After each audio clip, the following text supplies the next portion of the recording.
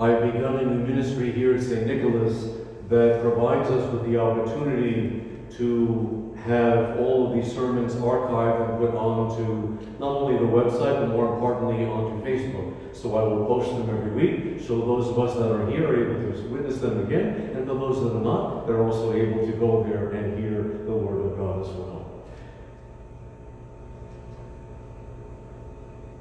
I wonder how many of us have ever eaten crackers along with our breakfast, bacon and eggs. When I was in Israel a number of years ago during Pascha and Passover, I went to a hotel which offered matzah bread, a little cracker without salt, without yeast. Unleavened bread is bland and tasteless. So what is yeast? It is a kind of fungus used as an agent in baking and brewing, sometimes called leaven. It produces fermentation in dough. The result is, when adding during baking bread, it results in an entire loaf of bread risen. The presence of yeast in the flour is alien, foreign to its natural constitution. The yeast is radically different from the flour itself. This presents a picture of what it is like when you and I receive Christ. The pure Spirit of God comes from outside us to dwell within us. We who are depraved sinners. The Holy Spirit is not native to humankind. When the Spirit comes, He comes to convict us of sin and righteousness. We are given a new nature when we accept Christ. It comes from outside of us. The Holy Spirit is introduced to us to bring about a radical change, as with the yeast. Secondly, it is not only simply enough to put yeast into the flour and wait for something to happen. The yeast has to be applied. The application is known as kneading, whereby the process of the dough is pressed and stretched, ensuring the yeast touches every part of the flour. Just as yeast is applied, the Holy Spirit too must apply the gospel. We are agents of God's Holy Spirit. When we apply the Holy Spirit to our lives, we are kneading and stretching and pressing it such that applying it in our daily lives and to the world around us brings about change and the presence of Christ. Learning a second language or foreign language is difficult for some people, especially if they are adults, especially if it is their first second language. Probably one of the more difficult tasks in learning a language is that the nouns, but more importantly, the verbs. However, what would a language be with just nouns? It would be very bland. It would be dead, just as unleavened bread is with the absence of yeast. The nouns don't do anything. They are not active. For a language to become alive, it needs and demands verbs. Verbs make things happen. Christianity is like a language. Without the verbs, it is a dead faith. Jesus uses the word akoluthō, which means follow. 80 times in the sacred Gospels, akoluthō is the Greek word for worship, service, not simply to follow, but to offer our followership in worshiping God. Thus, one of the main ways we follow God is to worship Him in every facet of our lives, acting out our lives such that everything we do is an act of worship in following Christ.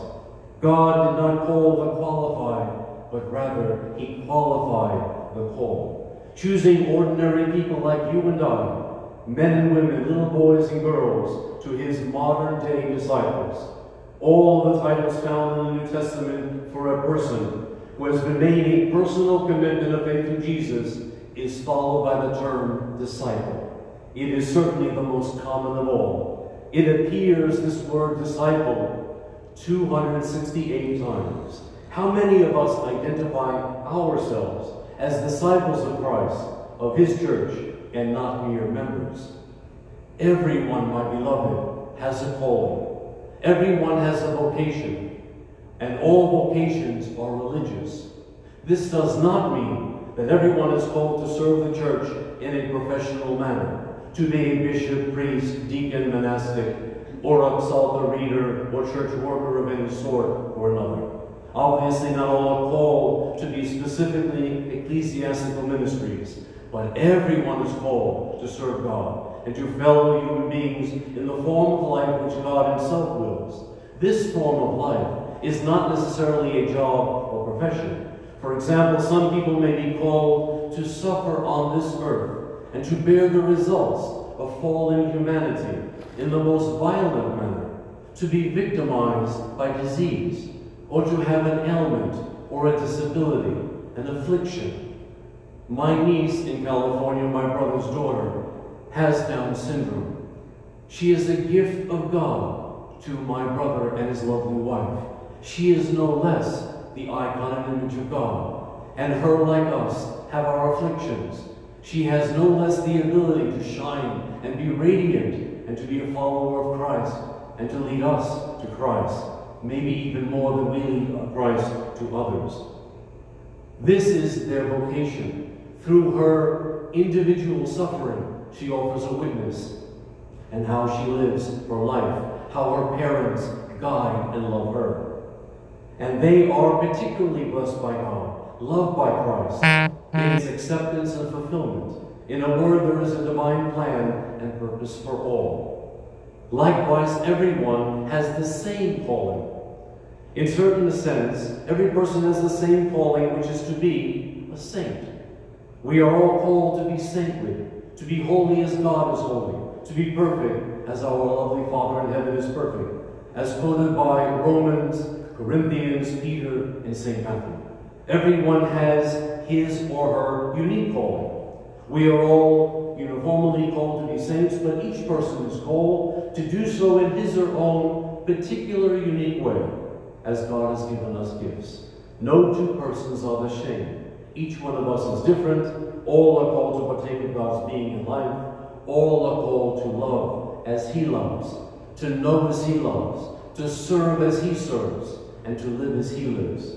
Each will do it to his own ability and manner according to the concrete conditions and means that God provides. Some will sanctify their lives through marriage, others through being single. Some will do so in clerical orders, others as lay people, some through monasticism. Most will live in everyday secular world. People work primarily in a physical way, others more intellectually. Some will become artists and scientists, business, industrialists, and professionals. Others may have no particular job or profession, and some may be called simply to suffer, while others, in terms of this world, will heartily suffer for all, or not at all. Some will have many temptations, will bear heavy burdens through their entire life because of the sins of the world, and maybe their particular inheritance of a fallen humanity and distorted humanity. But through that brokenness, they have an opportunity to become saintly. And some may have to fight destructive memories, imaginations, and passions, at times seeming impossible to bear. Others will be greatly blessed by receiving a highly purified humanity, which they will especially have to answer before God with their gifts. God for us, as Jesus taught, to whom much is given, of him much will be required. But each person will have his or her life to sanctify. Each will answer for what he or she has done. In the eyes of God, none is better than the other. None is higher or more glorified. Each must find his or her own way of followership, discipleship, and glorify God through that. This is all ultimately what matters. The will to find God's will is essential. That is our journey, my beloved. To find one's vocation demands that one really desires to do so. It sounds simple, and it is. But to quote the Lord once more, few there will be who find him, says the evangelist Matthew. The reason is that it takes courage, my beloved, to allow the Lord to speak, or rather to hear the Lord when he speaks, and subsequently to follow him. It is quite painful at times.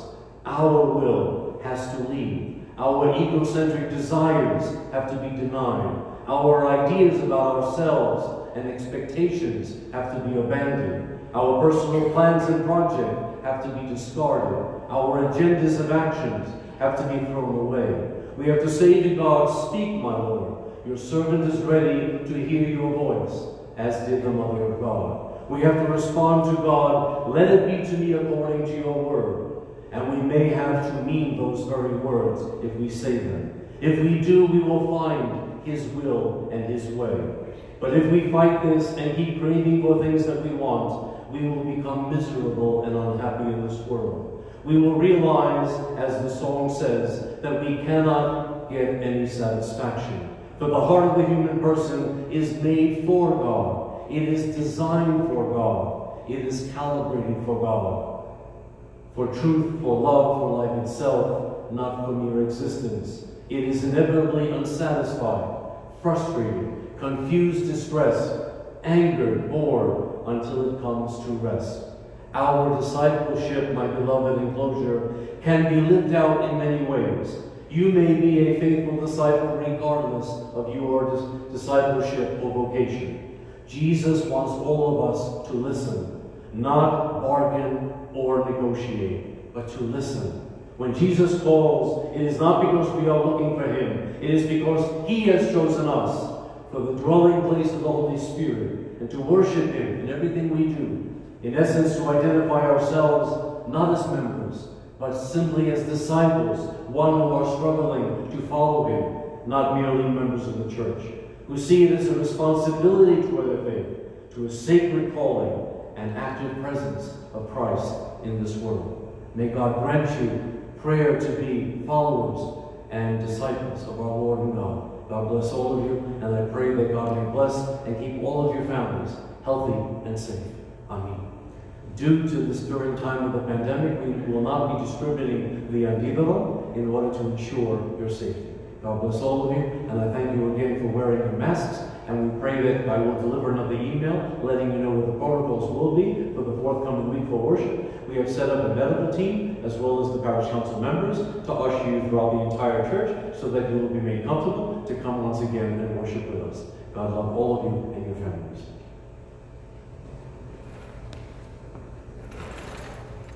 The stone had been secured.